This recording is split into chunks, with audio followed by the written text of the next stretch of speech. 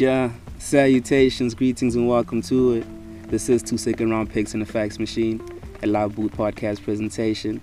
And I am your host, True Story. I pray you well, pray you safe, sanitized. Please like, subscribe, rate, and review us on all DSPs where you consume your digital media content. Let us know what you think about these here vibes that we're trying to present, man. On episode 22, we have a team in the Memphis Grizzlies who, Grid City, coming off of the Mike Conley era, with what they had there, and transitioning into where they are now. It's pretty dope to see, when you have talent in Ja Morant, you have talent there in Triple J, Jaren Jackson Jr., you have some guys in Brandon Clark there, you have some talent there, you've developed pretty well in Dylan Brooks, you've done pretty well to put yourself in a situation where even in the West, where it is tough, we know it's tough to win in the West, you can put yourself in a position where you can have your window down the line. And in this year trade show, we're just looking at how can we maybe put the Memphis Grizzlies in a situation where now with the West being what it is, where yes, LA will fall a bit with Bron and AD down, but they won't fall out the playoffs, right? The Warriors, we're not too sure with them because, with Steph down, yes, we'll say they'll go on a run, yet there's certain games they should be closing out right now where it'll make it easier for them to climb even higher up the ladder and not still be scampering for the last seed. They were in a play-in situation, right? Although they'll be tough in a play-in. The Spurs looking to trade LaMarcus Aldridge puts them in a situation where they might fall out, and then it leaves room for Memphis via play-in or to actually get into the playoffs with a good run of their own, because below them, the New Orleans Pelicans, OKC, Sacramento, Houston, and Minnesota, they won't do much movement in regards to moving up to try to get into the playoffs right now. They're probably just looking to see where their pick will fall, right?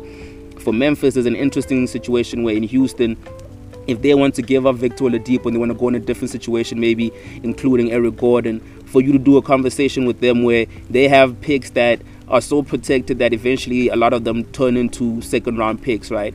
And then they can use those to trade to you, and then you get a Victor Oladipo right now and Eric Gordon, where Victor Oladipo and Eric Gordon are the type of players where they can add to what Ja Morant and Triple J technically have next season, right? Where you have your lead point guard in Ja Morant who can go get his own, yet he likes to facilitate a bit more, and he does a good job of doing that. This season, his actual scoring numbers won't as high as you thought they would be, but his assists are very high. So he's averaging 19 points with 7.4 assists and 3.3 rebounds. I like that, because it showcased that he can be a double-double type point guard, although he's a scoring point guard in that regard. If you can put the assets around him, where Victor Oladipo in Memphis, that will be his third team this season, he would probably say, okay, I want to supermax elsewhere, but if the market is not that great for me, maybe I stay in Memphis on a $25 million deal, and I'm the guy around here who helps bring that winning culture that they need, right? Because he and Eric Gordon can add a lot of that shooting and that playmaking and that scoring that complements that squad. And then going forward, you can have a conversation where you as Memphis can maybe use them as assets to go get maybe your other superstar that complements Ja Morant and Triple J when they're ready to go down the line, right? So a 2021 first rounder from Houston via Detroit, which is protected basically 1 through 16 until 2027, is likely to turn into a second round in 2027, right? You can have them maybe lift those protections and make them lead and say, let it convey into a second rounder sooner than that, and then you get your second rounder sooner. You do probably something similar with the 2021 first rounder from Houston via Portland, which is also highly protected 1 through 16 and likely to convey into a second round in 2027. You ask them to lift those protections, in that trade, and then you can get into a second rounder far sooner.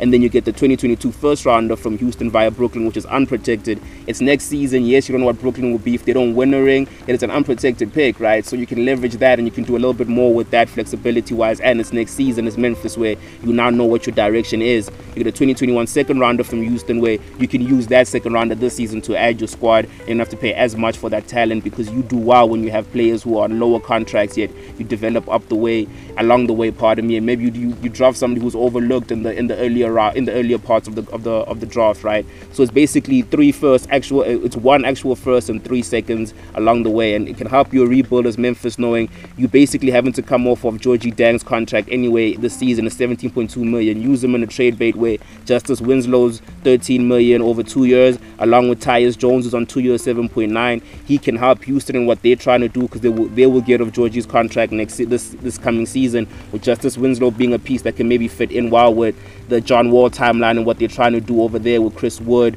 and Kenyon Martin Jr. and all of that. And then Tyus Jones is a nice backup guard for John Wall when he has to spot minutes, right? You get a 2021 first rounder for Memphis, which is unprotected because they'll move up a bit. They don't have to protect that pick too much. And a 2021 first rounder for Memphis via Utah, which is protected 1 through 7 and 1 through 7 and 15 and 15 through 30 in 2021, which is likely to fall now 15 through 30. I don't know why Utah did that, where you protect a pick 1 through 7 and 15 through 30. They thought maybe if we fall in the middle, we'd rather keep our pick. Otherwise, if we have a good season or a bad season, then, you know, give us back our pick. Or, you know, if you're in the middle, you keep it. We don't want to draft in the middle. We'd rather draft in the lottery, or, you know what I'm saying, whatever the case may be. I see that. So Utah going to get their pick back because it's going to call for 15 to 30 unless they change that protection, because maybe just rather let them have it as Houston. And then you get a 2021 first rounder from Memphis via Utah. That's the one we talked about, right? That if it's 1 through 6, if he's going to keep the protection this season, the next season is going to be 1 through 6, and then 1 through 3 in 2023, conveying into a second round in 2024.